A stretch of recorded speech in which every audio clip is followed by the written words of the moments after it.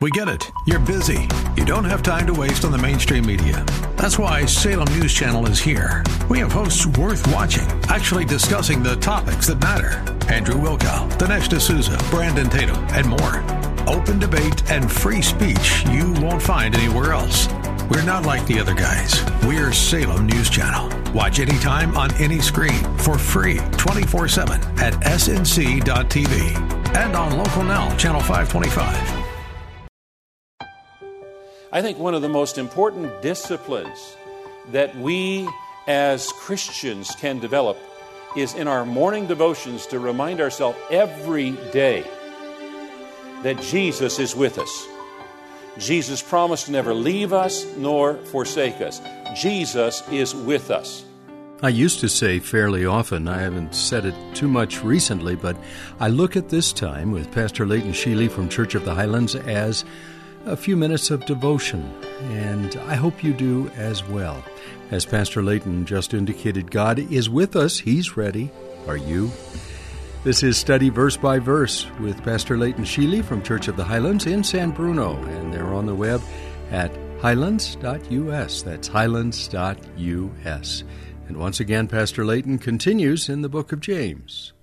The portion of Scripture we want to look at today is in chapter 5 and begins at verse 7.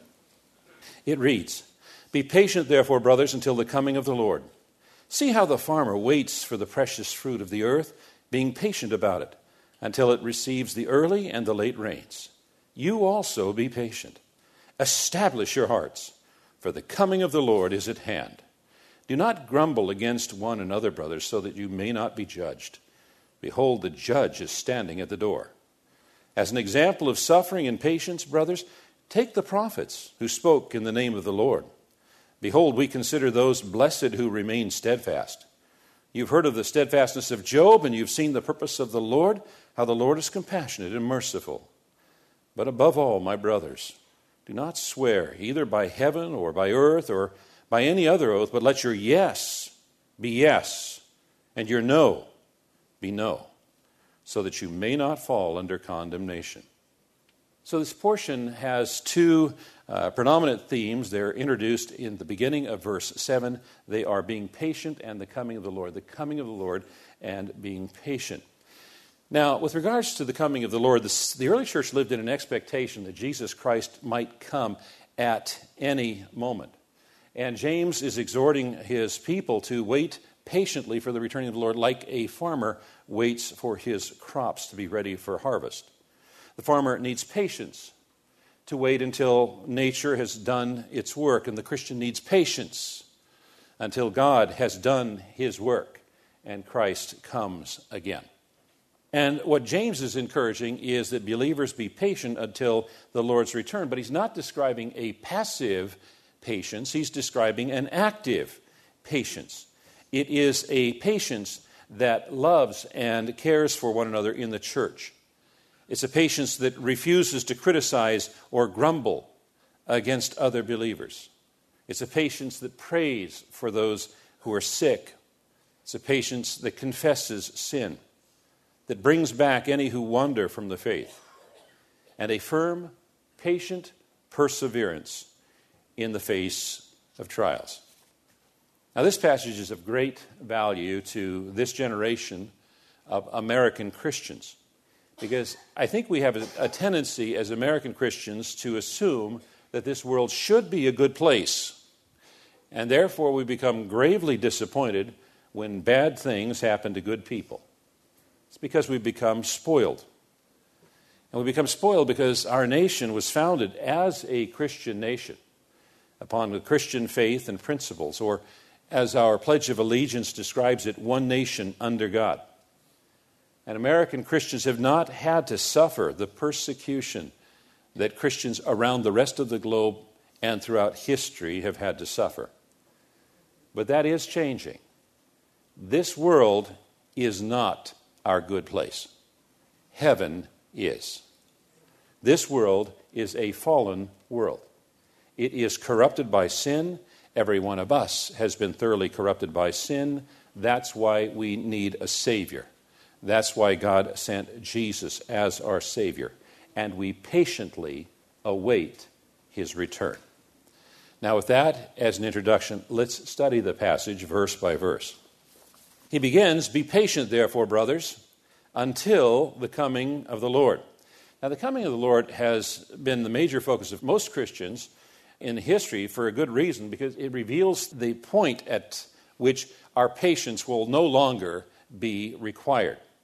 When the Lord comes back, everything's going to be made right. And the early church was in such a constant expectation of Christ's return that evidently some of the early believers quit their day jobs, packed their lunch, and went up on the hill to wait for Jesus to come back. And the apostles had to say, no, we're supposed to occupy until he comes. You need to stay working until he comes. They had such an expectation of the immediate return of Christ, and so should we. In Hebrews chapter 11, which is sometimes called the believer's hall of faith, we are invited to consider the examples of generations of faithful men and women who lived before Christ. As they're described in Hebrews 11:13, all of these people were still living by faith when they died. They did not receive the things promised. They only saw them and welcomed them from a distance. And they admitted that they were aliens and strangers on earth. They admitted that they were aliens on earth. This earth is not their home. They were looking for a city whose maker and builder is God. That's their home. That's heaven. And the faith of these people was built upon the character and the promises of God, that God always keeps his promises. And our faith is built upon Jesus himself, who is the fulfillment of God's promise, and promised that he would come again. And James continues, he said, "See how the farmer waits for the precious fruit of the earth, being patient about it, until it receives the early and the late rains. You also be patient. Establish your hearts, for the coming of the Lord is at hand." And so James provides this example of patience by describing the farmer who has to wait for his valuable crops. The expression, the early and late rain, is used elsewhere in the Bible in the Old Testament. And it refers to two periods of rain that are very vital for a healthy harvest. One at the beginning, when the seeds are being sown, the other at the harvesting time. The first softens the soil, and it stimulates the seeds to sprout, and then the second ensures a full ripening of the crops. And the farmer is at the mercy of the weather. It's completely outside of his control. And likewise, the timing of Jesus' return is completely outside of our control. There's nothing the farmer can do to speed up the process of rainfall and harvest, but to wait for God's appointed time. And so likewise, Christians must be patient even in the midst of exploitation and suffering, because Jesus Christ is going to come at God's time. And the point of this is not the amount of time, the length of time for waiting, but the need to remain steadfast and established during the wait. He says, establish your hearts.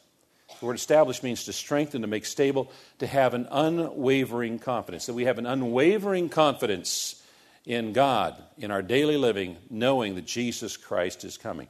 That we do not live as though Jesus is never coming again. Or that we don't live like Jesus is coming tomorrow or next week or next month or next year. But that we live like Jesus could come at any moment. That Jesus could come right now. And when we live in that knowledge, then we have a tendency to work faithfully in building his kingdom, knowing that Jesus might come at any time. Verse 9, do not grumble against one another, brothers, so that you may not be judged. Behold, the judge is standing at the door. Do not grumble means do not complain against one another. Do not blame your troubles on one another. It's in the present tense, and it refers to something that's a habitual action. So you might render it as, do not keep complaining. Stop it. Stop complaining, is what he's saying. Now, complaining and bickering is an evil that can easily infest a church and distract it from accomplishing its primary task. And James is talking to these believers who, as described in this book, have been facing persecution from the outside and problems from the inside. And in those kind of circumstances, it's really easy to find ourselves criticizing and grumbling and becoming critical. And James doesn't want them to allow that, because it leads to resentment and bitterness towards other people in the body, and that destroys the unity of the church that we so desperately need in order to accomplish the purpose for which Christ established his church. So refraining from criticizing and grumbling is part of what it means to be patient. And he gives us a reason for not complaining. He says that you be not judged. Because complaining and criticizing someone else is judging someone else, and it's something that Jesus has forbidden. In Matthew chapter 7, Jesus said, "Judge not, that you be not judged. For with the judgment you pronounce, you will be judged. And with the measure you use, it will be measured to you." Jesus said, "Judge not." And then he says, "Behold, the judge is standing at the door." He uses the word behold. It means, look, see this. Don't miss this. This is important. Behold. Now, Christ's return could happen at any moment. And what he's warning the believers is to not be stuck in the middle of judging and quarreling and criticizing and gossiping when that happens. Instead, they should be serving. You know, a knowledge of Christ's presence is not only comforting to us, it can also be convicting when we're behaving as though he was far away. I think one of the most important disciplines that we as Christians can develop is in our morning devotions to remind ourselves every day that Jesus is with us. Jesus promised to never leave us nor forsake us. Jesus is with us. He's with us and he's within us, because when we become believers, the Holy Spirit comes to dwell within us. We become a temple of the Holy Spirit. And I think it's so important for us as Christians every morning when we start our day to remind ourselves that God is always with us and always within us. Do you ever feel alone? Well, of course you do. We all do at times. But in the sense that Pastor Layton just described, we are never alone. God is always with us. He's always within us. And there are people at this radio station, for instance, or this ministry, who care about you. And if they knew your needs, they would pray about them. You are never, ever alone. You're listening to Pastor Layton Sheely on a broadcast we call Study Verse by Verse. He's in the book of James, and we'll continue in the book of James, the 5th chapter, tomorrow. I hope you can join us. I'm Mike Trout.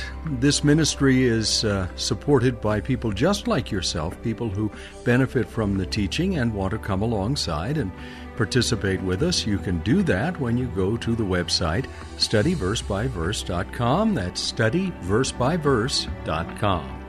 We'll be back tomorrow at this same time. I hope you can join us as Pastor Layton opens the Word of God and we study verse by verse.